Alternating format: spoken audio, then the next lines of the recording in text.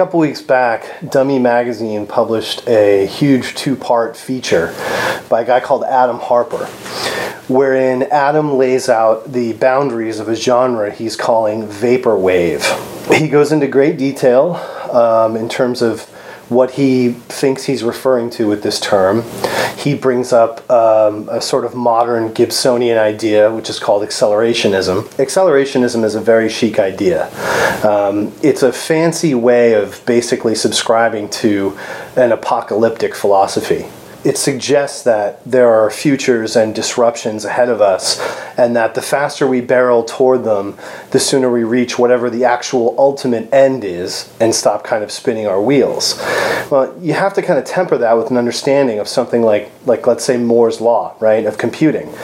And essentially what we're talking about is diminishing returns. This kind of thinking is so macro level that it can't be debunked. And so it's really easy and coy and chic to talk about things in these terms, but it's also a fucking joke. You know, Red Dawn is not coming. I'm very skeptical of any line of thought that in any way marks its believer as a subscriber. And that's sort of the issue I have with this idea of accelerationism. The thing that's sort of strange about this is that Adam is trying to corral some very different names. Fatima Al-Qaderi, James Ferraro, and Gatekeeper in the same sentence. James Ferraro has been around literally for years in many different guises. You know, he was the Skaters, he's released tons of material. A lot of it pretty obscure, but nonetheless it's been released and it's part of his body of work.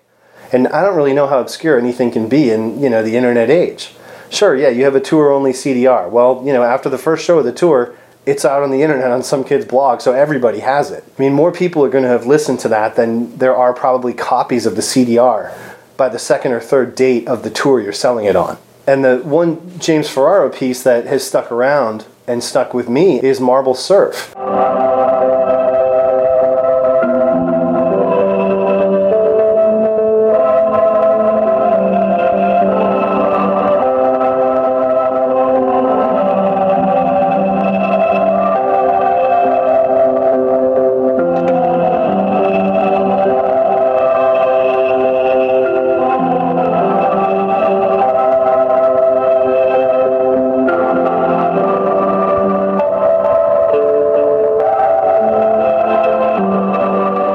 The easiest tricks to develop, you know, original sounding loops is to do a hard cut bandpass between, say, 500 megahertz right in the middle of the mid-range to, like, you know, 2000 2K, 2 kilohertz. And what happens then is you get this, you know, boxing whinny that just really, it's like you put, you know, seashells over your ears. You can no longer tell what the source material was.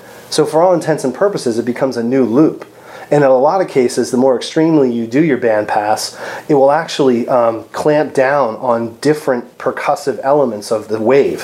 So what you come out with may not even be in the same syncopation as the original piece.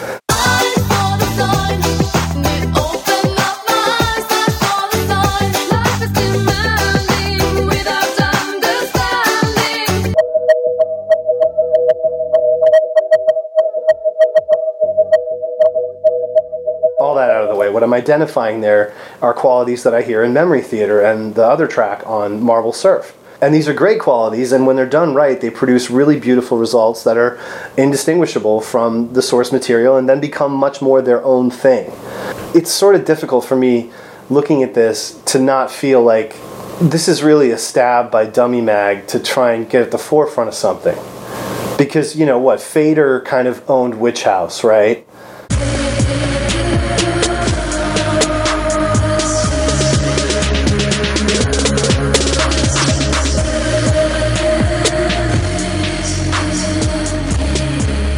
They may have overinvested here in the value of musical genre in 2012. Almost every publication bent over backwards to try and not only get a piece of, but proclaim C-punk as a genre. It's nothing new. You know, when we were coming out of punk rock in the early 80s, everybody wanted to talk about new wave, machine music that's going to be made by robots. Gary Newman, what do you think? There has never been a shortage of genre championing and genre naming in rock criticism. It's always been there. I don't think there's a 2 CD compilation of C-punk classics coming at us anytime soon. It was an idea. It was just a meme. It was something to play with on Twitter and Tumblr. Things that are so limited, like C-punk, are better used as accents. In the last video, I mentioned Daniel Lopatin's work as Chuck Person on that Echo Jams tape.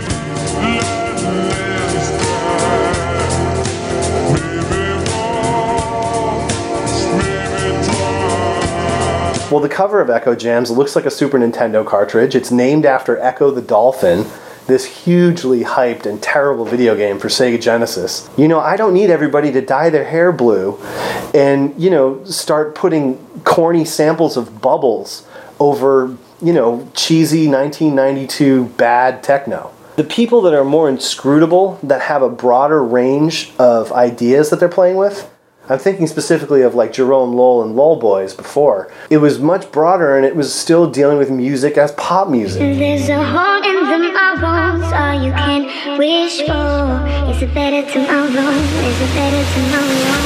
Things won't change until we do. Things won't change until we do. Things won't change until we do. Things won't change until we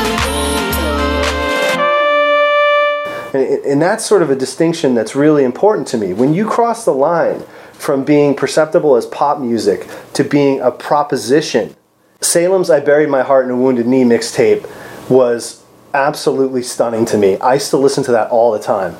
I think it's fantastic. I think it was a really original proposition. And sometimes propositions are strong enough that they should be broadened out and fleshed out, and Witch House kind of was.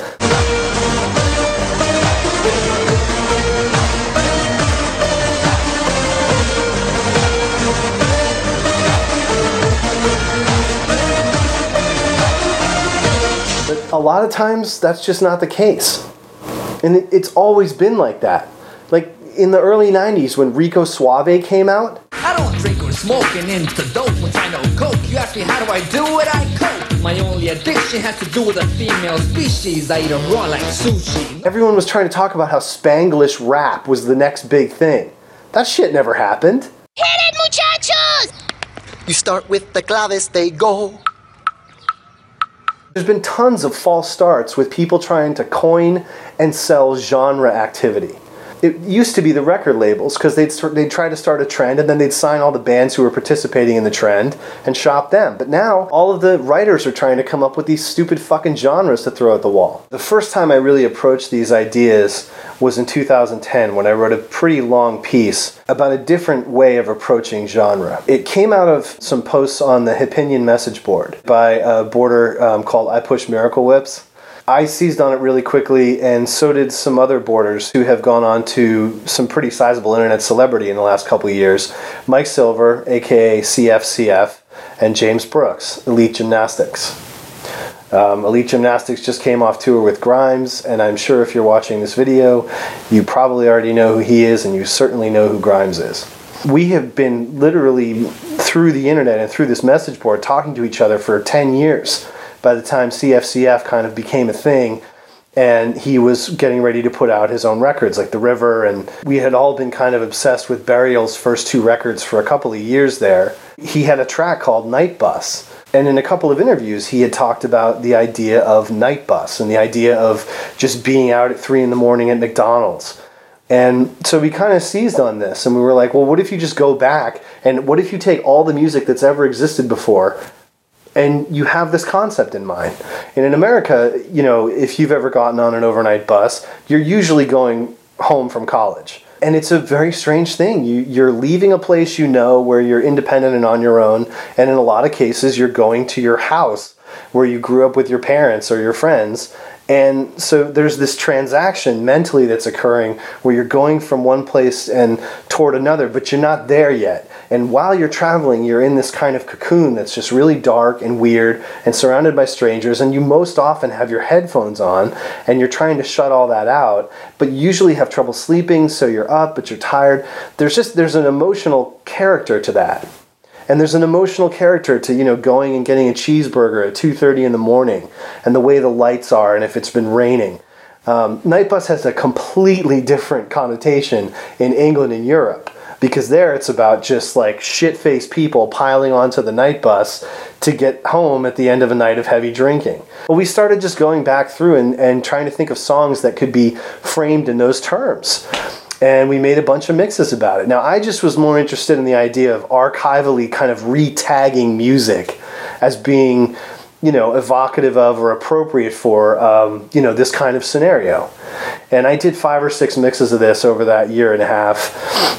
But CFCF came out with 2 different, much more heavily promoted and branded mixes where he did original work.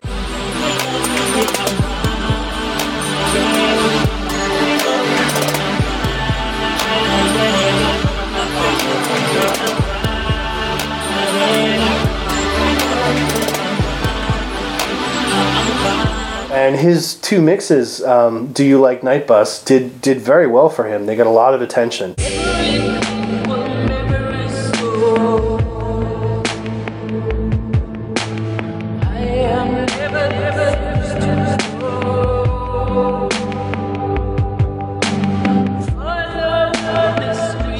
We were all kind of submitting different mixes. There was a Tumblr called Stay Glued that did a bunch of them.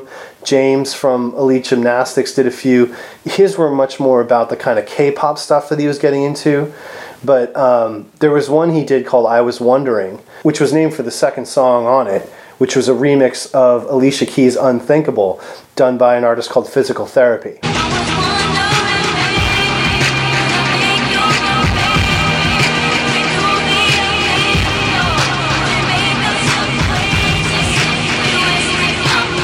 Not that guy in real life. I'm very happy, you know. Okay? I'm not content by any means. I want to keep working, but I'm a happy person. And so you broaden it and you push it and you go in these different ways. And then we flipped it over and it became Morning Train. So you think about all the different things that happen when you get up and you have to catch a train from your friend's apartment or whatever, or you're on the Eurorail. You know, you keep playing with these ideas as ways to re-enjoy, reinterpret, and re-promote music that's kind of dear to you for these reasons and has these kind of emotional notes to it. I called this the Goldfish Bowl effect. Obviously, Simon Reynolds' Retromania book has been something that keeps coming up whenever we talk about how we talk about the past. The important thing to me is not the way in which we re-embrace the past. It's the way in which we get the past wrong. And that distortion is why I called it the Goldfish Bowl. Because if you're at one point in the Goldfish Bowl now, and you try to look over across at a point in the past, there's a lot of distortion there because of all the water that's in between you. And all these people who are watching these videos, these, you know, retro-tastic videos that are mashing up old computer graphics and whatever, each person is having a different memory of what their childhood or their years spent using that software were like. What if you never played Seventh Guest and you only played Myst? Well, you're going to have a totally different set of memories from that time period than I am. What if you never saw Vampire Hunter D and, you know, you only saw Vampire Hunter Yoko? The whole idea that there's, you know, 190s that we're going back to is absurd. The reaction we saw to Rihanna, you know, co-opting Jerome Lowell's video work and other video work that's been done, everybody talks about this in terms of her appropriating or co-opting his work and that being some kind of theft. You know, and he's straddled the line on this very well because he's saying, look, I put this stuff on the internet as a promotion for myself, and, you know, people have been nice enough to point out that Rihanna has kind of used some of it, and so, well, I'm getting credit in that way. I mean, it's through the back door, but I'm getting credit. The reason the other people got so upset is they felt like they had contributed to the development of a unique perspective, the C-punk idea. And it was kind of a social game. It wasn't just about music. They were playing a game of signs and signifiers with each other. And when someone from the outside sees that kind of activity and appropriates it, that offends the people who were just trying to have something that was their own. You can't do that on the internet. And that's the lesson that we're, going to have to learn from this thing. As soon as you start doing stuff on the internet is a wellspring for, content providers to scrape it and reposition everything you do and say as a saleable narrative. And so, there was a fucking New York Times piece about C-Punk. Oh, man, that was brutal. I mean, they at least tried to hedge their bet by saying, oh, C-Punk has its moment, and be a little bit condescending about how foolish it was. Well, if it was so foolish, why the fuck did you even cover it? It's really tough. You got to turn off so much shit to not become a victim of the editorial rush for consensus on the internet. They can't wait to put you in a box because they don't even have to know what they're talking about. They can just say vaporwave, and everyone will assume that, this publication is really hip and trendy because they're on the vaporwave bandwagon. Or, they posted a fucking Witch House remix before anyone else did. Attribution. These are all editorial games. These are all about brand sovereignty and getting credit for being out in front of something. The way this thing is set up, people should really be a lot more guarded about how they put their art and their identity, really, out there and make it available to other parties to, react to.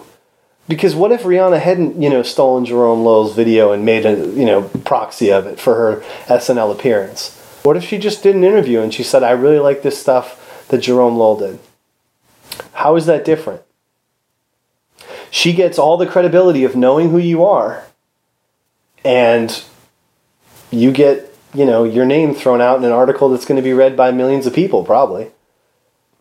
It's not really that different. Thankfully, it showed everybody that there was no point in waiting for Azealia Banks to come out with anything else because she's fucking over. As upset as you are that Rihanna co-opted your shit, at least be happy that you can immediately call her out on it on Twitter and Tumblr and all over the internet. Because if this had happened in the 1990s, you're fucked.